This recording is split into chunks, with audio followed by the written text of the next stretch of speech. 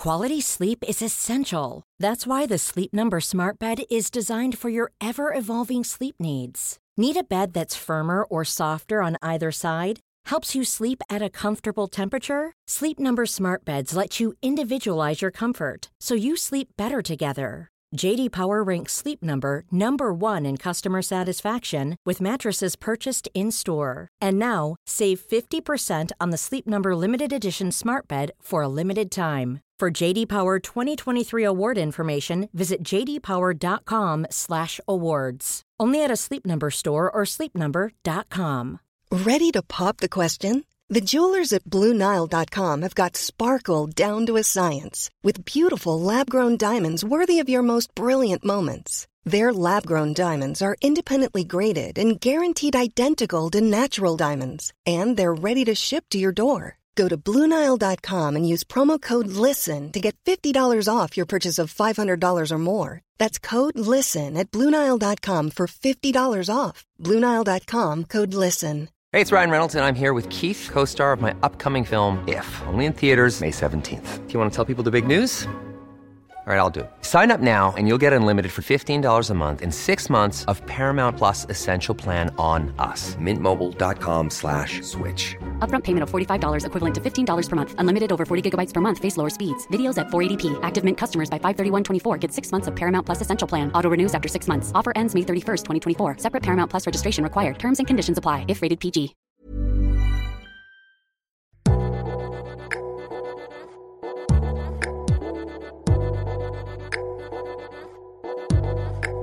Hello, thanks for stopping by Liberty Sessions, where we unpack one woman's entrepreneurial journey to help another woman launch her own. I'm your host, Netta Jones. Please join me as we start liberating dreams one episode at a time.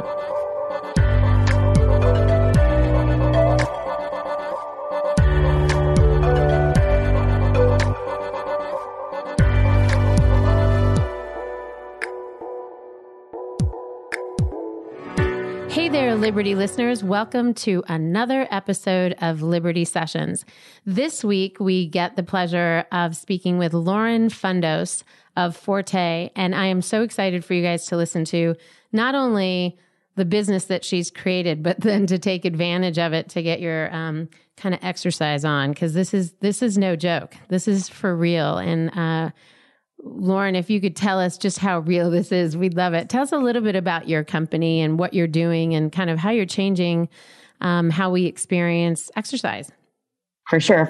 So my company is Forte, and what we've built is technology that enables our favorite boutique fitness studios to stream. So what we do is we install, let's say, 5 cameras into a studio. And then when they teach their classes, they do nothing differently, but our technology is automatically turning on. And then it rotates around according to the class that occurs at that time. And then it turns itself off. So we're currently streaming across the country, and it's fully automated. And it goes off all day, every day from both coasts. Wow.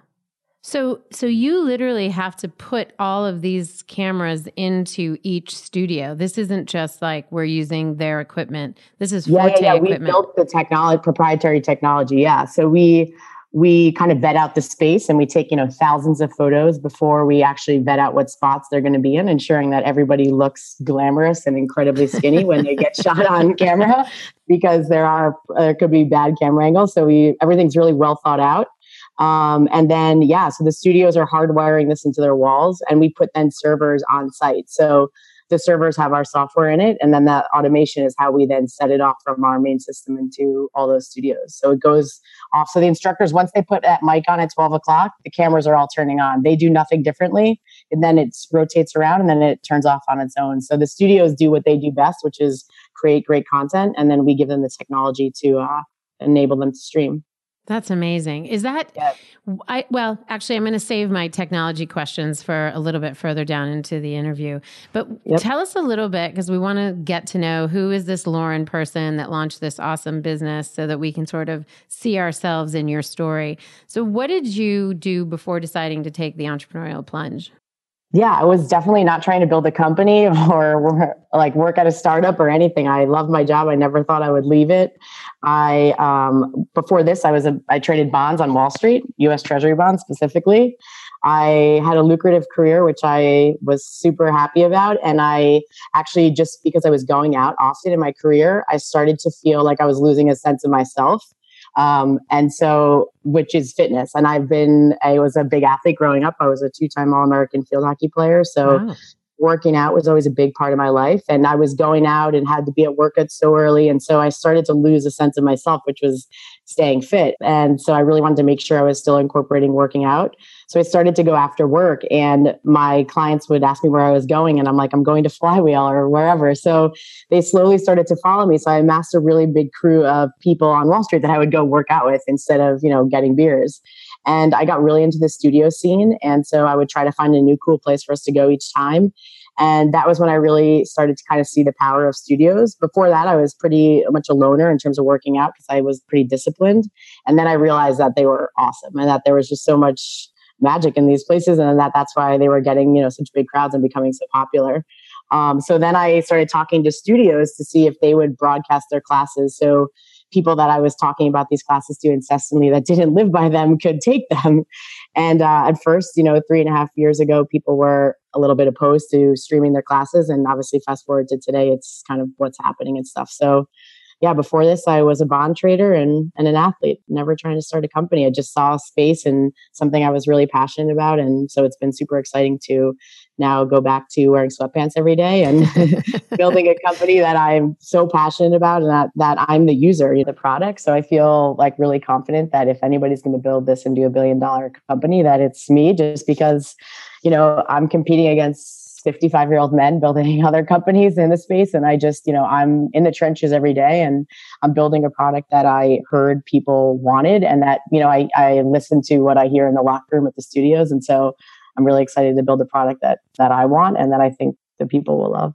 What I love about your story too is the time you spent, whether you were doing it intentionally or not, really kind of getting some social proof, where you were going to these studios with people were asking you what you wanted, where you were going and what you were kind of up to, following you to the studios, and you were becoming an arbiter of what's the studio in town to go to, and you were being followed. So you sort of had this sample group of people who were paying attention to what you were doing, listening to you as an expert.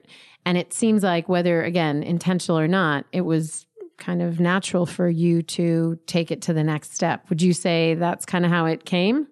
Yeah, for sure. Actually, the people that I were going out with, they were really skeptical of the whole studio experience. So obviously it was a bunch of guys from Wall Street, and they loved it. Like the first time we went to a spin class, they always joke that one of them, their shoe got disconnected. And he goes, "Lauren, you looked at me like you never saw me before," because I was trying to win and I was so into it. He's like, "You looked at me like you've never seen me in your whole life." I was like, well, nobody raises their hand in the middle of a class. Like, it's not what we do. What were you thinking? I was so embarrassed that I brought you there. It's really because of that guy. You decided to do the streaming, right? You're like, how do I do the same thing and not embarrass myself with my friends? Exactly. I was like, dude, you cannot do that. Nobody raises their hand for help. That's like a fake question when they ask that. Let me ask you something for people who are listening who don't really know what the distinction is between a studio class and just a gym membership. How would you describe that difference, the energy level, the kind of community that it builds? What would you say to those people who don't know the difference between the two? Yeah, well, so the fitness industry is a $30 billion industry, and over 35% of that is now made up of studios. So studios are definitely growing, and if you don't go to them or have them near you, you will soon, or you'll be streaming them. But for us, the studio, I think, is really just a place that kind of has more of a community. And I think the classes are really well thought out, from the music to the room to the lights, and sort of they're trying to create a whole experience as opposed to just, doing a push-up. And so I think they're really focused on that and kind of the community aspect of that, which obviously CrossFit pioneered the community way and did a great job of that. And I think other studios are trying to do that with whatever their modality or workout is. And do you feel like the community piece is, you're bringing that to a wider community by streaming, or do you feel like something's lost? How do you make up for that in-person experience through Forte? Yeah. So, well, nothing in place like will replace obviously in person. You don't want a virtual boyfriend. You want a real boyfriend. I don't know. It depends on the day. Exactly. It depends what you're looking for, but for the most part, in person is obviously the best. So yeah, I mean, we were confident that the people that went to Exhale, for instance, they would love taking Excel classes when they weren't able to go to the studio, but we weren't sure what was going to happen if people that had never heard of the word boutique studio or, had heard of these places, what they would think. And it's been really fun to see that they are liking the exact same things. They're like, Bergen is awesome and this class is awesome. And they're saying exactly what people in the studio are saying, which is really cool. And I think for us, that I was really adamant about streaming the actual studio class as opposed to, making a quote unquote workout video, which is what they have all done in the past. And my thing is, those aren't really indicative of the experience of the studio. And so the people that watch our classes now, when they actually travel to Exhale, they know where the mats are. They know where the lady is that they want to stand next to. They're like a boss, like they've been there every day. They feel as though they're a real member of the studio, even though people may not know them. That's cool. And I would think it would be easier for people who aren't used to a studio experience or working out at all to sort of onboard, if you will, like, let me try this out. I don't know if this is quite my vibe. And then to figure out like, yeah, I actually do like this particular class or this particular instructor. And after 2 or 3 sessions through Forte, now I feel comfortable enough going myself. And then when I travel, I can still take it with me. So you can kind of come in and out of that experience and still have some continuity. Oh, it took me a long time to go to a studio by myself. I used to always have to travel with a friend. And eventually I was like, okay, Lauren, you're a big girl. You could go to a new place by yourself. And it's definitely, I mean, we've done a lot of testing and research and people are intimidated by working out in general. And obviously even more so of, a yoga studio where everyone kind of knows the drill. And if you haven't been, it's totally intimidating. So I think it'll definitely drive people in the doors as well, as opposed to the latter. I think as opposed to replace it, I think it'll actually be a cause for people to actually check it out. Absolutely. I see that and hear it in what you're saying and the examples that you're giving. So you had talked about 3 years ago, there was some initial reluctance from the boutiques. And I'm curious even now, like, why do they want to join in with Forte? What's in it for them aside from exposure to a larger audience? Yeah. So for us, the studios, basically for them to participate, they pay us to license the technology. And then from that point forward, we rev share with them 50-50. And we're totally transparent about our costs and everything. With them, we have built an incredible relationship. They are our true partners. I'm not a trainer. I do not own a studio. So if they don't love us and want to do a great job together, then we really don't have a product. So and they get paid out based on minutes watched per month in comparison to the total piece of the pie. Okay, so I'm just going to have you repeat the business model again so that people can imagine it outside of the fitness industry. So they buy the software or they buy the proprietary technology. Then going forward, as people purchase or select their class, then you rev share 50-50 with them. Yeah. So let's say a user pays $10 a month. Okay. So we split 50-50. So Forte would keep 5 and then 5 would go to the studios. Let's say that user watched half their time at Exhale and half their time at Joyride. Each studio would get paid $2.50. Got it. Yeah. That's brilliant. And I think, again, I wanted you to repeat that because I think a lot of people can sort of, when you hear the business model stripped down and distinct from the particular thing that you're offering, the service that you're offering, you can sort of find where it's applicable to other industries or in other industries. Totally. And we really believe, in the marketplace. It was also a challenge in the beginning to get them to agree to a marketplace. But I, as a user, I just want to go on Spotify and I just want to go on Amazon and I want to go in one place where all the things are. And it doesn't matter how much disposable income you have. I don't want to pay $50 for this site and $50 for this site. And you just don't want that. And so it's like, it's got to be one price. It's got to be really simple. And it's got to be, we have data now that people go to multiple studios. Users don't just go to one thing. So as great as your brand may be, you would really be, if you're an outlier and you can beat a marketplace, God bless you. But the odds of that are usually very low. Yeah, no, I love what it does for the boutique fitness outlets, as well as what it does for those people who are brand new on the scene, as well as what it does for those who are mature and have been around for a while. It seems to serve all three in a unique way. And of course, for the user, it's brilliant. They have access to so much more. And your pricing is sort of ridiculous. I know that $99 annual fee is something that will change, that's more for people who are early adopters. How are you able to offer that? Or is that something that's going to grow over time as you add more and more boutiques? Yeah. I mean, ultimately the pricing will be $39 month to month or $288 for the year. Obviously that's still really great considering most of these classes are, between $30 and $40 a session. Sure. Per class. So it's great. I mean, I really wanted it to be affordable. I obviously think everyone should be able to experience these incredible things. And so we were trying to keep the price, at a reasonable rate. Aside from the fact also now there's a subscription for everything. And so, trying to be conscious of that and just myself, being aware that I have 1 million and what would I want to pay. And so, to make sure that people see the value and kind of get them in the doors to something that they may not. This is a whole kind of new phenomenon. It's not only a workout video, it's live and it's in a different format than people are used to. So really making sure that they understood that and would see the value. And that's why we chose to do a longer trial, really, to get people, to understand what it was and how it worked, kind of thing. Yeah, no, I get it. And you talk about it being somewhat of a new way of approaching subscription kind of lifestyle in general is something that I think people are, whether it's television and Netflix, and I know there's been some reference to you guys as a Netflix. Can you explain that a little bit? Yeah. Or where that came from? Yeah, I mean, I think we designed the site to look similar to Netflix because Netflix makes people happy and they know how to use it. Yes, it does. It makes me very happy. Yes, I was like, let's not reinvent the wheel. They have probably tested billions of dollars behind the way that things are. Yeah, and so basically, instead of saying, drama, kids, trending now, it's saying boxing, spin, rather than the kind of category of movie, whatever you're trying to watch. So we try to make it feel like that.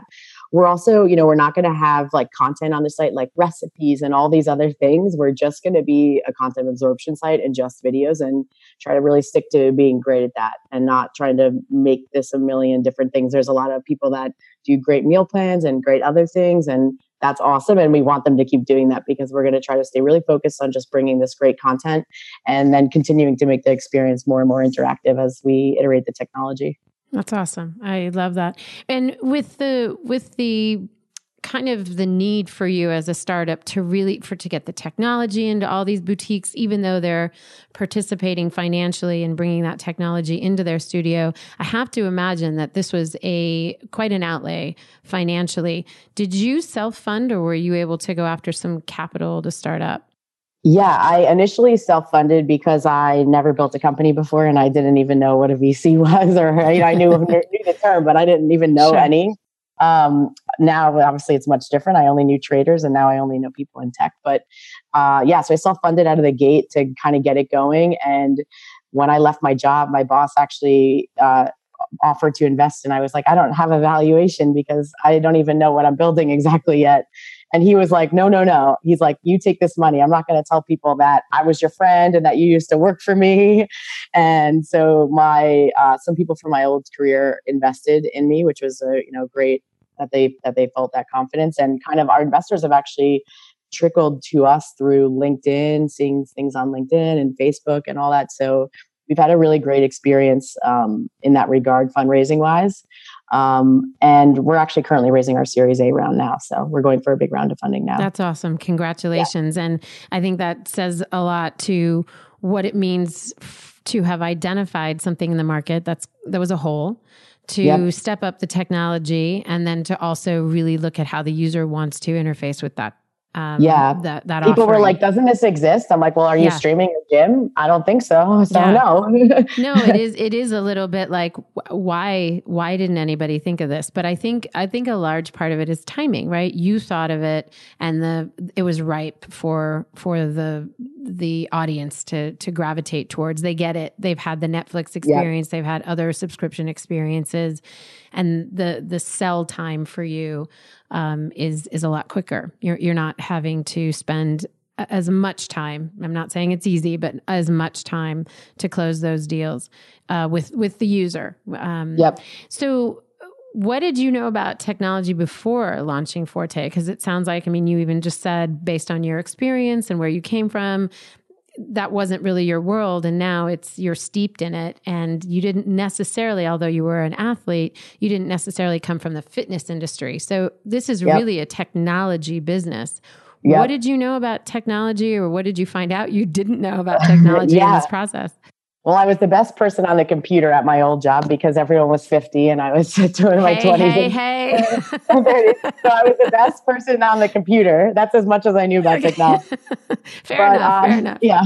But then when I started this, I realized that I absolutely knew nothing. So as I tried to now build this really intricate technology company, knowing nothing about technology, I started reading tons of books and going to meetups I went on my LinkedIn and I typed in tech and I was like, okay, I have one friend. Yeah. And so I only knew traders. And so I really was pretty much starting at square zero. And so which is so inspiring, honestly, to hear, because I think there's so many people who maybe have a great idea, but don't understand how to create sort of a mechanism or a vehicle for that idea. And technology is one that you should be looking at. It's a great place to start. How do I distribute this information or this service or this product through technology? And they shy away from it because they think, I don't have any experience. I don't even know what I'm talking about. And I knew if we were going to win. No, I knew if we were going to win this game that we had to go really, really, really futuristic and not make it something that people can do themselves in a year from now. So I knew that it needed to be really expansive and really well designed and just super intricate and scalable and way beyond what they could do themselves. So I went real deep right out of the gate. That's awesome. Ensuring that we would have a competitive advantage, as obviously the market started to get smarter and more interested in doing this. And so how much of that is because the catch-up game is easy for people these days? I mean, you have a technology that's required in the studio. So it's not just something that's created on the back end, if you will. You've got to have that buy-in from the studios. But what's going to keep you ahead of the game? Is it just being first on the scene? Is it the way you market to people? What's your sort of strategy for that? Yeah, I mean, we're a first mover to the space. We're the first company to actually stream the classes. So that gives us a competitive advantage. Obviously, we've awoken all the big beasts. So they're aware that we exist and now all thinking the same thing. We did iterate the hardware for 3.5 years. And so a lot of the automation and things that are set are relative to the scenario. So spin is obviously very easy because the instructor is fixed and nobody moves. And in other classes, everything is changing. And so, watching those classes for a year and watching the instructors do things and the classes occur was how the automation and how we've gotten smarter and smarter at it. So even if you just started today and hired a famous videographer or something, there's a lot of variables that are, unique to just testing over time that really you can't solve, in the short term. So I think part of that is our secret sauce, as well as obviously having non-competes with our partners and, contracts that give us some sort of leverage in the short term. And then hopefully we'll raise a big enough round and have big enough users that jostling us won't really matter too much. Yeah, I'm glad you mentioned the non-compete, because I was going to ask you what for the boutiques, kind of what's their obligation to you. And one of the things I like about their commitment outside of legal and signing a piece of paper is that in the same way that they were a boutique that you were able to get on the map, you're a boutique, if you will, that they're able to get on the map or keep on the map. Instead of going to, some big gun with crazy amounts of money and who already has them an audience in some other field that they're trying to leverage. It feels like hopefully that loyalty will go far even beyond the non-compete.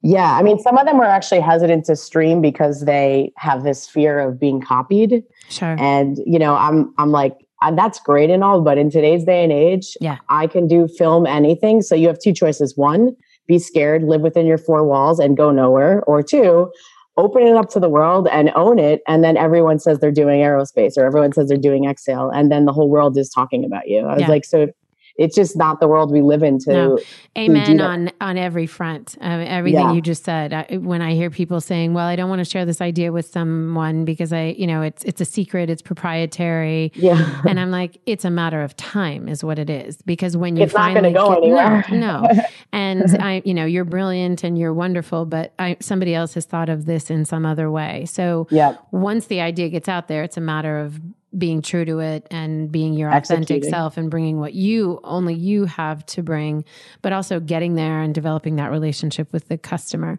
So you shared something in a recent Forbes article. It was an interview with you, and you gave some advice to keep your team lean and spend wisely. So in your opinion, what do you consider to be an unnecessary hire, and what do you deem an unwise spending item? Yeah, I mean, for us, there's obviously a lot of great products out there that you can spend money on, and you can also use a Google Doc and organize things in there. I think I pretty much say no to everything at this point. It's easy to spend money, and the name of the game to get to a Series A, I think, is being able to not run out of money. You get to points where the company is maybe not in a sexy place. And if you have to keep raising at those points, it becomes very difficult. So even when money would come in, they were like, well, can we do this now? I'm like, nope. Because, you just have to, assume that things are not going to work out as fast as you want and operate as lean as you can. I think the goal is to get that proof of concept to a far enough place where you have tangible numbers and can raise an evaluation where you're giving up the right amount. And I think, obviously it's easy. A lot of companies, get offices and then they have to downsize and stuff like that. So I try to operate really lean and I tell everyone, everyone's doing jobs that they won't be doing forever. So experience everything and find out what you love. And as we grow the team, then you can relieve yourself of the things you don't love. But, at this point, I think it also really helps the team understand the product and stuff like that, rather than, outsourcing and hiring people to do social media or little tasks here and there where, obviously that's easier to do, but there's also the balance of making sure you're not overloading yourself and, kind of not doing everything well because you're doing too many things. But yeah, really just being efficient on our spending is the most important, and building the product. Obviously there's 1,000 features that we want to build, and what features do they really need to understand the business? Like just with what we have, our super users get it. They know where we're going and they love it. Would I love it to be so interactive and so futuristic right now? Of course, but to get it to where we need it to prove out the concept, we don't need all those things. And I think to that end, you sort of take those super users, as you call them, on a ride, right? They're growing with you, they're expanding with you, their needs are shifting as your need to become more interactive shifts, and they become loyal in that in some ways they're like a part of the company. They're like your other employee. Totally. Like they're informing you as you're informing them. Yeah, we learn a lot. I mean, if we would have built our mobile app, we would have made a bad decision. Our TV is the best use case for our product, and everyone says mobile, and the TV is a better use case. So I'm happy that we waited to watch what people were doing and, are going to build the proper thing first and stuff like that. I think even in terms of features, we have all these ideas of what's important, and very quickly the users all are writing different things. So you build features that obviously they're nice, but in terms of priority, if you just build because you have money, then you sometimes build things that, you find out are a much lower priority. I want to go back to when you were talking about the team and the wise spending and just how tight that's been. You made a really good point, and one I really want our listeners to sort of hear and consider in their own startups or their own sort of growth phase in their companies, which is that when the team is doing multiple things and they're not so siloed, they're not working on just accounting, just social media, we need those experts for sure. Yep. But they're not only are they learning more holistically about the company, the brand, the mission, the vision, but they end up being able to make almost more informed decisions about the things that they are in charge of because they have a better scope or a better handle on the whole company. So for example, if you're getting if the social media person is just doing social media, let's say, Yeah. but they don't understand your vision for the future and they can't carry that voice into like, we need to be on the cutting edge. We need to be viewed as a brand that's really taking things into the next, kind of 20-year, we're visionary, that's who we are. Then perhaps that social media person isn't grasping a piece that's core to the business and isn't communicating that. So I love what that, by being more kind of tight-fisted in a good way with spending, you're actually getting an outcome that's positive and benefits the company. And I think it's cool too that you're able to say, and this is probably just good management on your on your part, but to say to those employees, hey, like we're all going to do these things and they're multiple things, but we're going to be able to weed out the things you do like doing and don't like. And perhaps you're going to find some things that you like doing that you didn't think you would, and some things you thought you were going to like that you don't. And that's it's a great way to really create and hone in on people's skills and what they're going to be great at. And the other thing I think it's so kind of brilliant about that is, as you start looking at where you're going to spend your dollars, you've sort of come up with, we've been really wise in these areas, and now we're going to kind of collectively as a team make a decision that, I mean, with your leading, this is where we're going to spend, and people can kind of say, okay, this is an important decision in the company. We're going to pour money into, let's say, marketing. And so we're all going to shift, and we're all going to really spend some energy to make sure that we support that effort, that financial effort.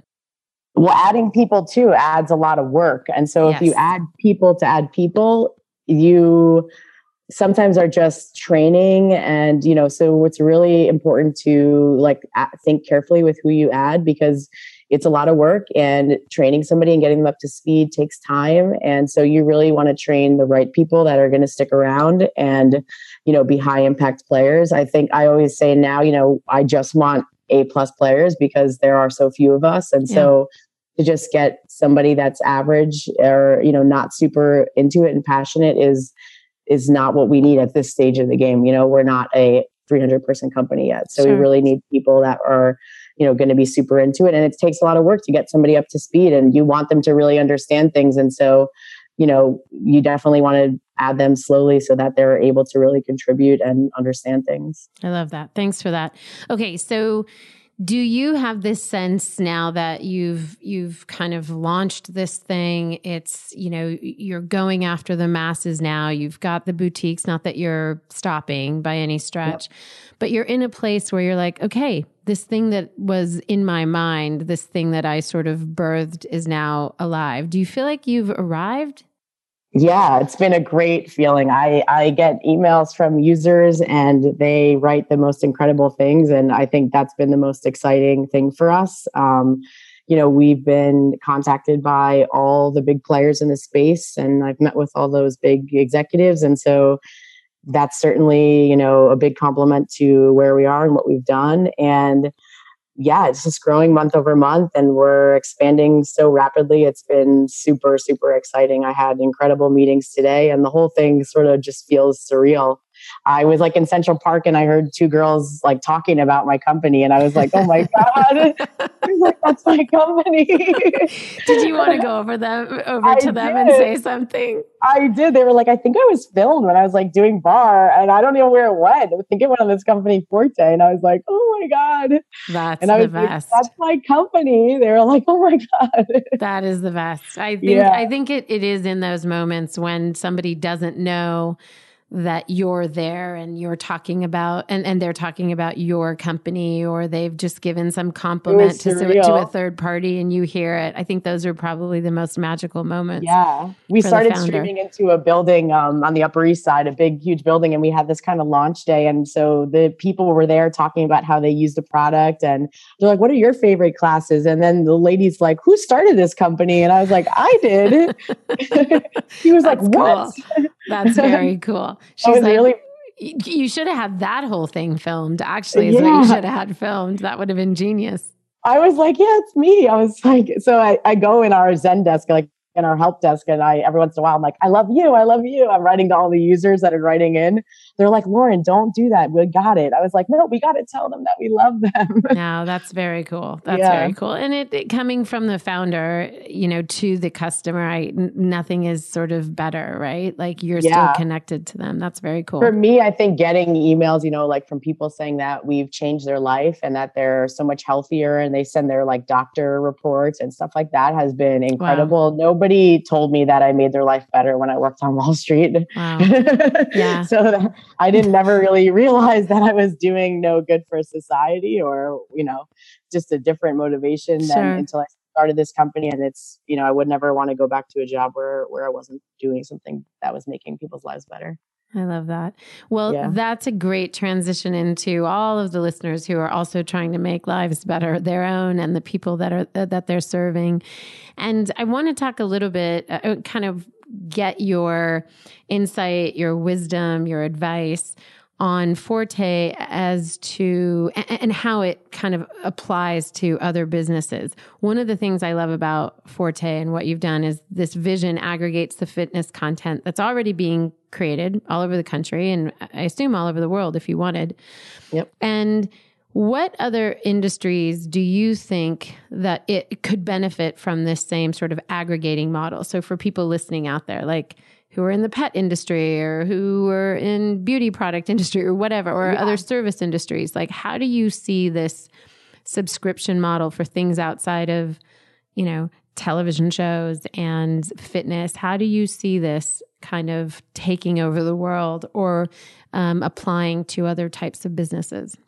Yeah, the main thing that we're doing is leveraging technology to reach a bigger audience. So, people that don't have access to live near a certain thing are now able to access it, just like we've made with FaceTime, right? So you can see somebody and feel closer to them. And I think, giving the ability to leverage technology to make people feel a part of an experience that they may never experience is kind of what we've done. And, I think this could be transferable to comedy clubs or something. You could take off-Broadway shows and do the same thing, or, because people not everybody lives in New York City where I am. And so they don't have access to these things. And I think it's just like, with technology, that's the beauty of it. So really trying to find a way to bring this to people that probably there's no reason that they shouldn't ever see what happens inside an Excel studio for 20 years until it gets there. Maybe a studio comes near them with technology. So I think it's really just thinking like that and bringing these experiences to more people.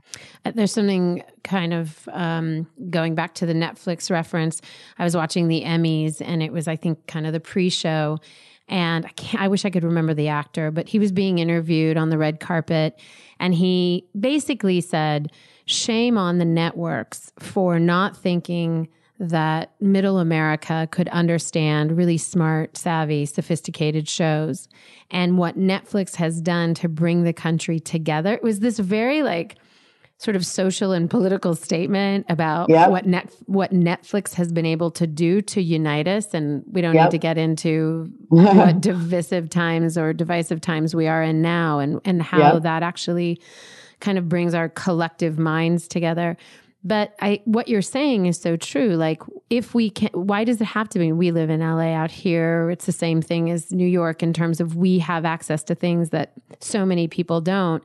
And why not? It's not like... Yeah, they're going to like it once they get access to it. So I think it's just a matter of, it's not like this is only for New Yorkers. They're so fast paced or whatever the case may be. It's just a matter of, bringing access. And I think for these places too, there's a lot of celebrities that go to these XYZ. It's like, well, that's great that you just told me that, but how does that make my life better? So now it's like, guess what? You can actually work out there.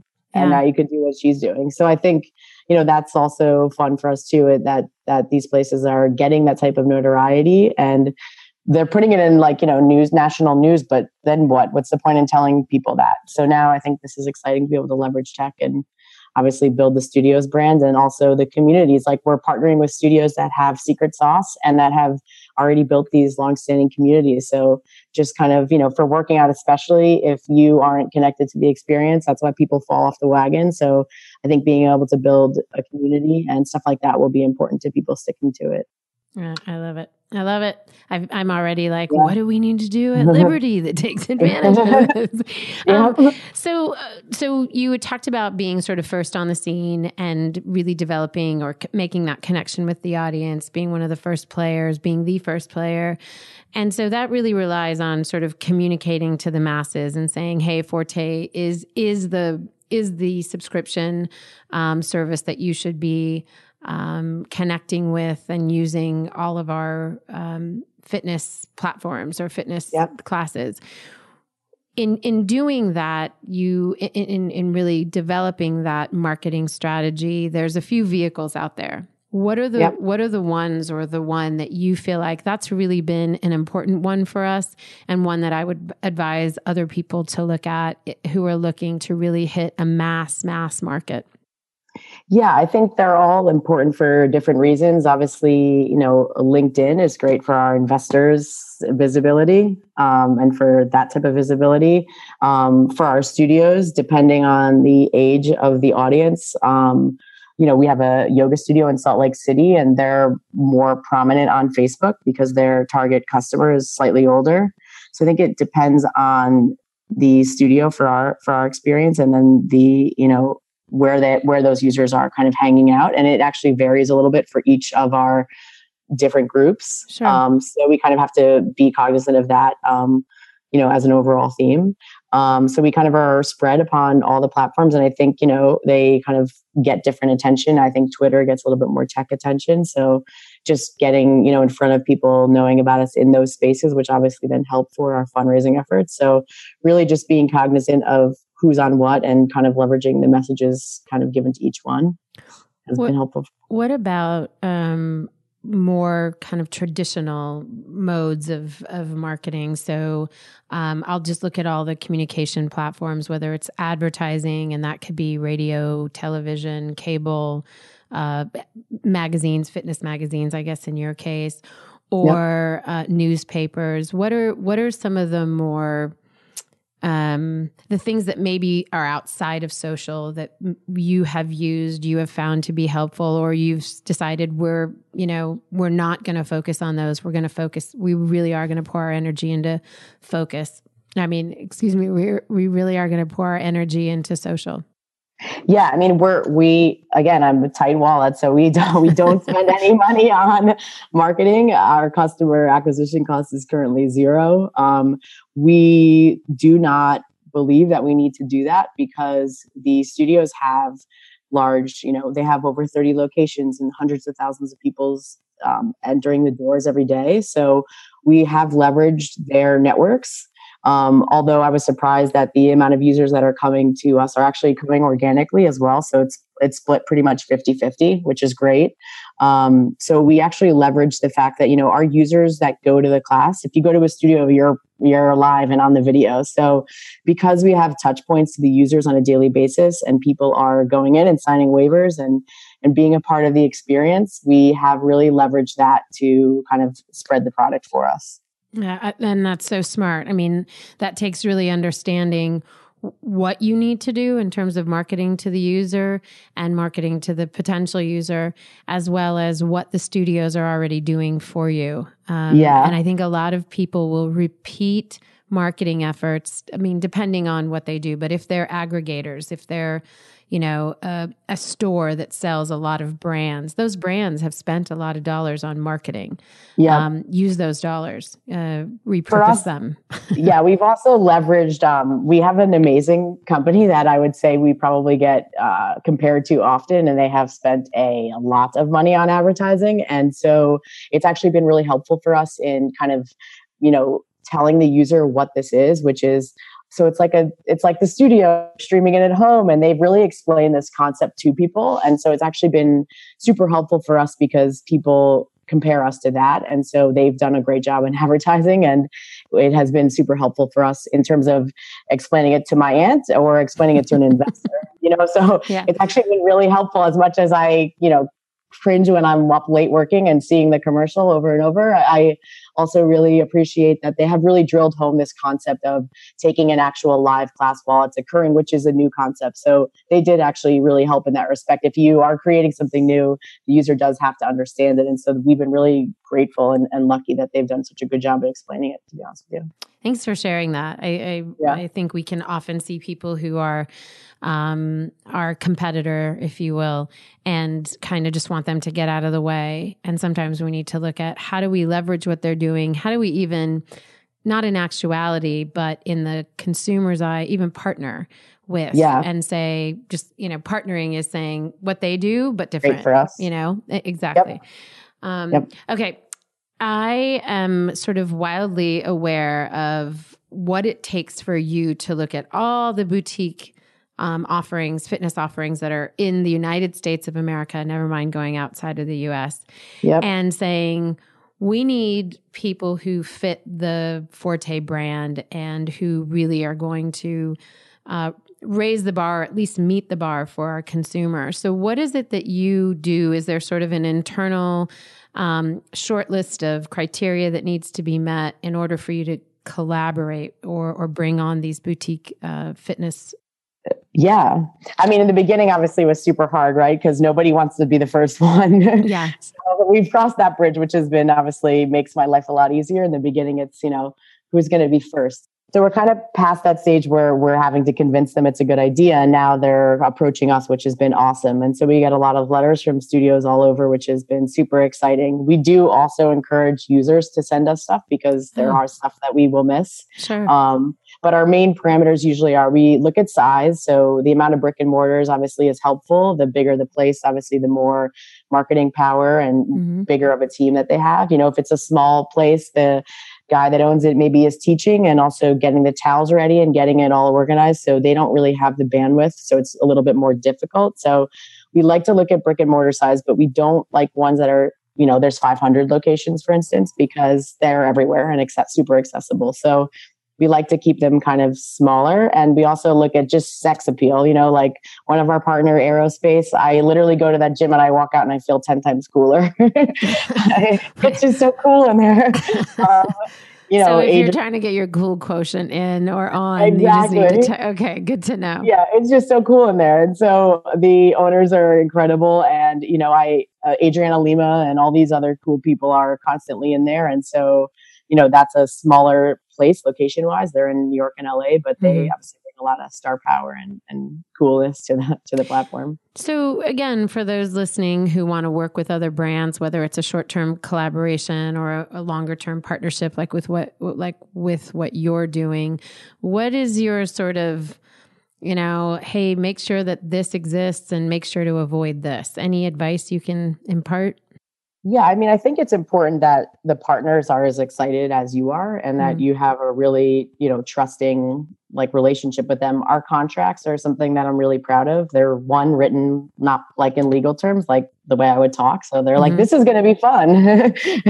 I think it's important that, you're transparent and that they feel really good about it. So for us, we are kind of going in their business and flipping the business model and now saying, guess what? Now you're broadcasting this and this is what's going on. So for us, it was really important that any concerns that they had, we put into the contract. I was like, I don't know what my future opportunities will be, but I know that I don't want to upset you. And so if there is something that you fear that I may do, let's just write that down and put that in the contract, because today I don't want to do that, but in 6 months I may have different opportunities and I may want to do that. Sure. So really just making them feel, really good about the, venture, I think is the most important thing. And really trusting each other, because we do rely on our partners, obviously, to create the content.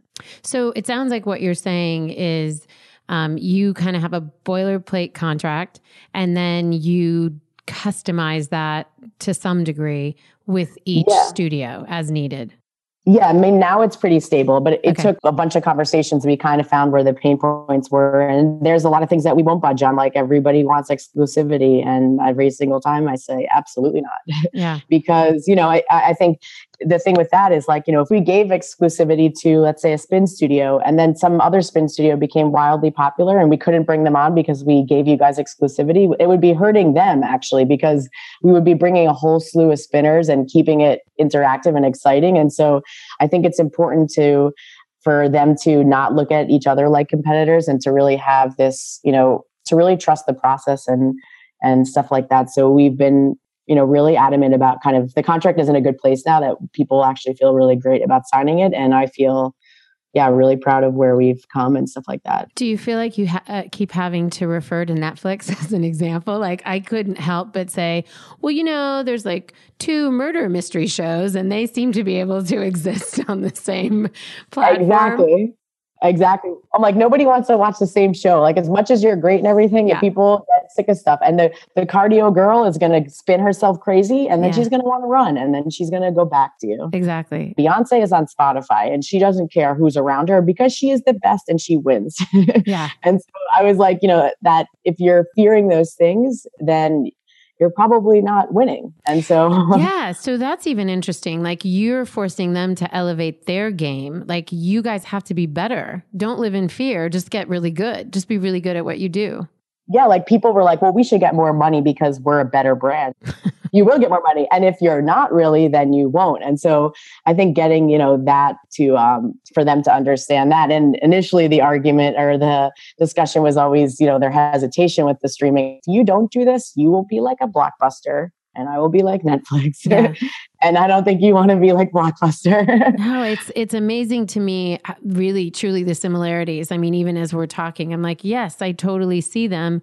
And because I think most of us are starting or have already understood the power of something like a Netflix, it keeps being a great analogy for you and one that I think is helping you close deals because people can see that value. So for sure. Let's go to the kind of investment because that's something that you've had to pitch a bunch of times and probably bring in that Netflix example a bunch of times. Yep. For those of us who are trying to raise money, anything you can impart in terms of the fundraising part of launching specifically? So not funding for growth, but fundraising for those early launch years.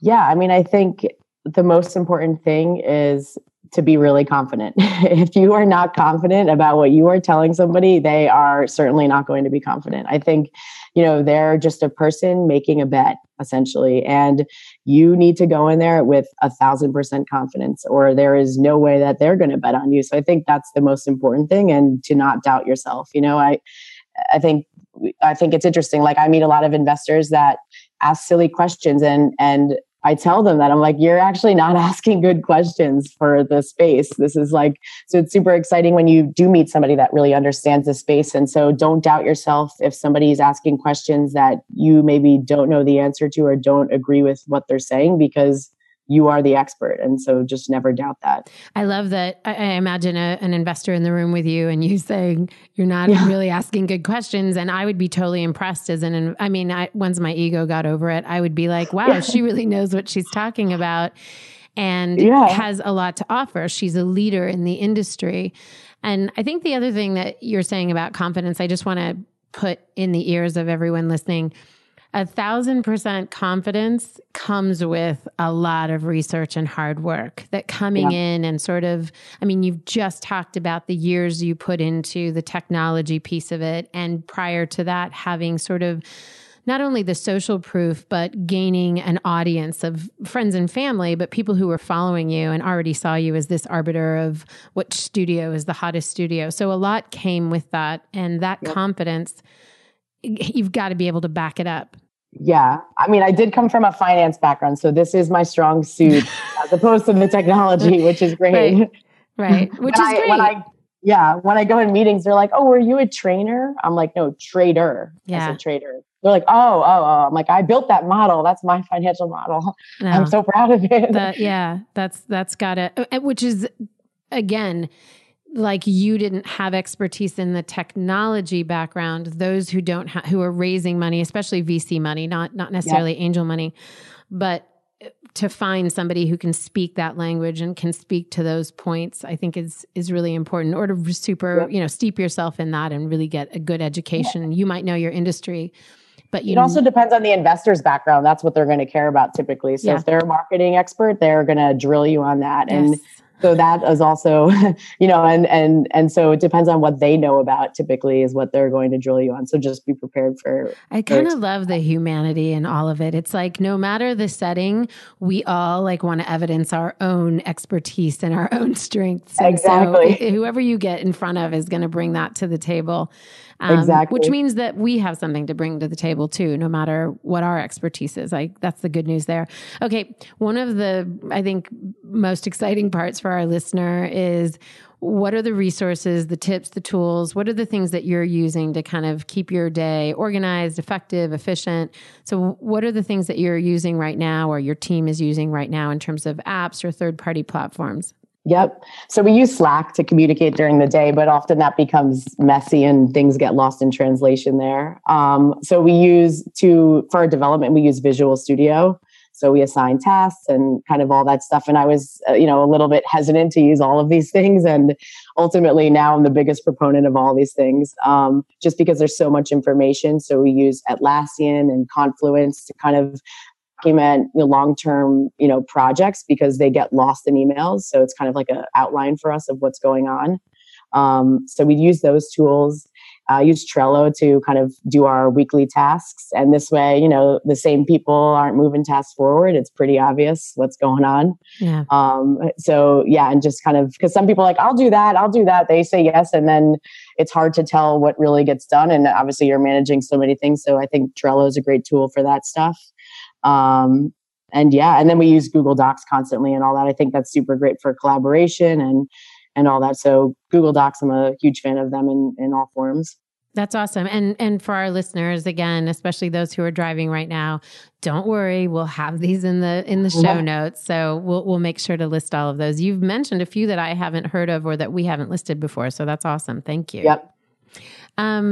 Okay, we talked a little bit about social media when we kind of hit the marketing question. Yep. But one of the things that I realize people are sort of coming up, they're hitting a wall with certain social media platforms. And sometimes I wonder if they're hitting that wall because their demographic isn't on that. And you really addressed that early on when you talked about LinkedIn for your investors, when you talked about Facebook for some of your older kind of studio, those who want a studio that might serve an older demographic. Yep. What have you found to be the best platform? And I'm going to be more specific because I want you to answer the question in a slightly different way. What have you found to be the most effective social media platform for Forte as a streaming company versus the individual classes? Yeah, I think I think Facebook obviously has been a super powerful tool for us. Instagram has been really helpful in that, we offer classes with equipment and things that maybe people don't have.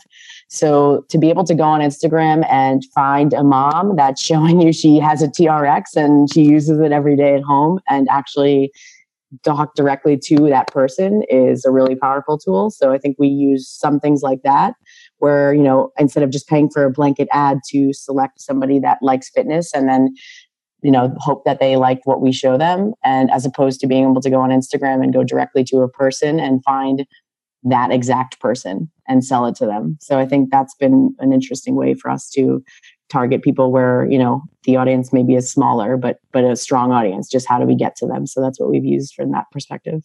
And that's a really smart point too. Just the kind of how go to people who are most likely to be loyal and to understand. And it's like the power of the individual can be so much greater than diluting something to the masses.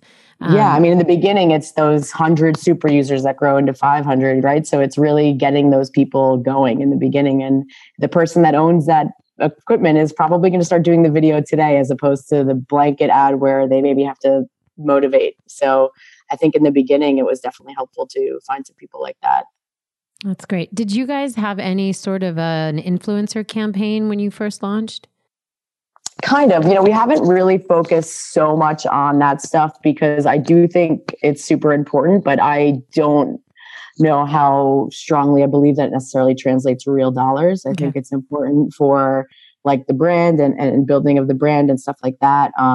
But I think in terms of like getting real users going on day one, those accounts can sometimes be fictitious and things of that nature. So really focusing on getting real paying customers. Yeah.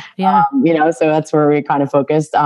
We did actually recently, I went on a TV show and I won a deal with a super famous NFL player. So they're going to start being a celebrity endorser. That's and awesome. creator of so they'll be super heavily involved. So that'll start coming out publicly in a couple of weeks. Okay. When you can publicize that, tell us who it is and we'll shout it out for you on Instagram. That's awesome. Yes, that'll be awesome. That's very cool. So just in kind of wrapping this up, what do you want to share with all these wannabe entrepreneurs, existing entrepreneurs, people who have been entrepreneurial for a long time in their business, maybe looking to shift things, add another revenue stream, whatever? What's some parting advice you'd like to share with these people who are kind of ready to launch or grow their respective ventures?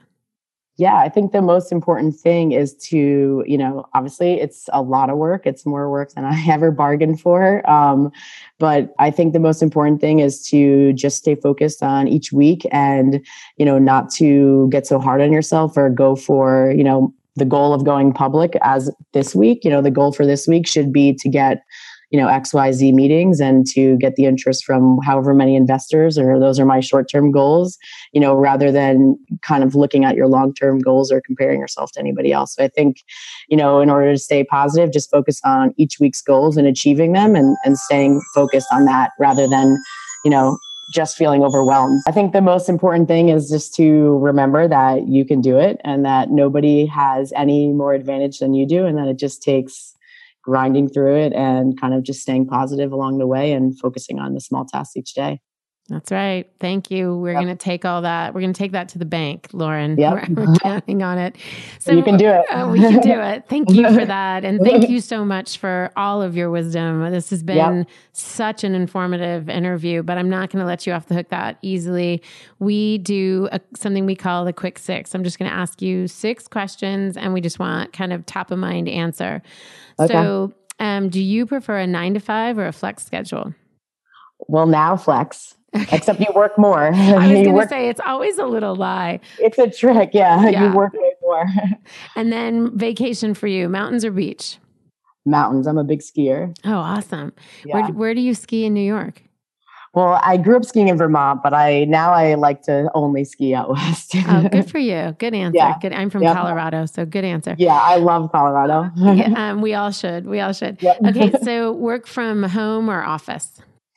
I actually like to work from home right now just because I'm typically out so much in meetings. So being home is sort of my solitude. It's not that many hours a day that I get to be home. Yeah. And then would you rather work alone or with a team?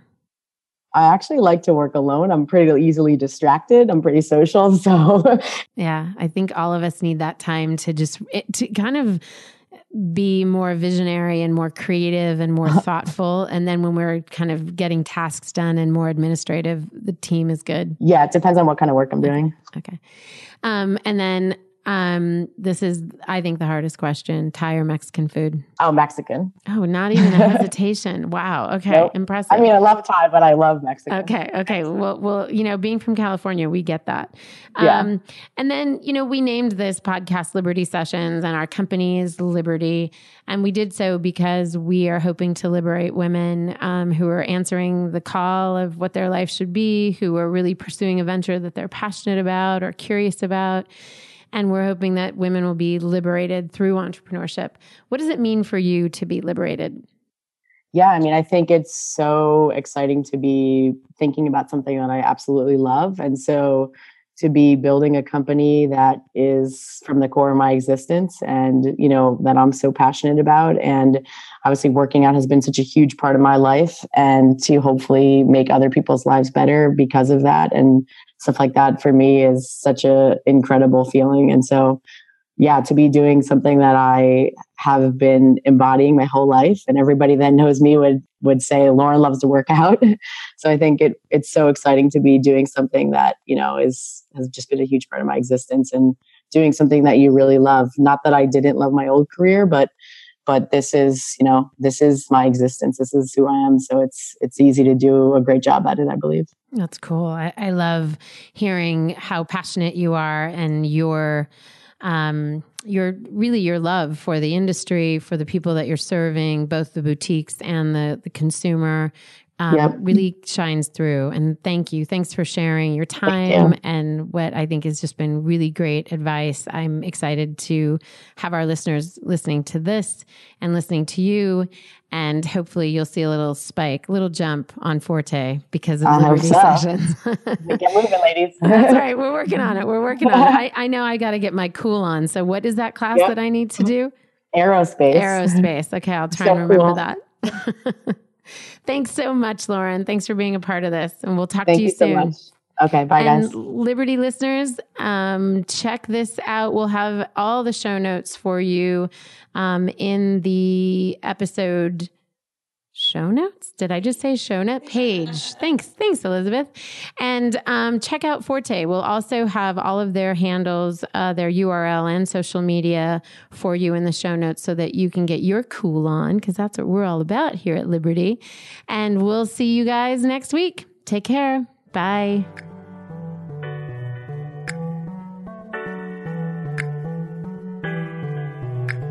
Liberty Sessions is broadcast on all platforms: Apple Podcast, SoundCloud, Google Play, and Stitcher. If you like what you've heard, please subscribe, rate, and review Liberty Sessions on Apple Podcast. It helps us to know if these episodes are inspiring and equipping you to launch and grow your own ventures. You can also find us every day on Instagram, Twitter, and Facebook at Liberty for Her. And please leave a comment using the hashtag Liberty Sessions. We want to hear your thoughts, suggestions, and brilliant ideas. Liberty Sessions is produced by Netta Jones and Elizabeth Wyndham, and music by Jordan Flower.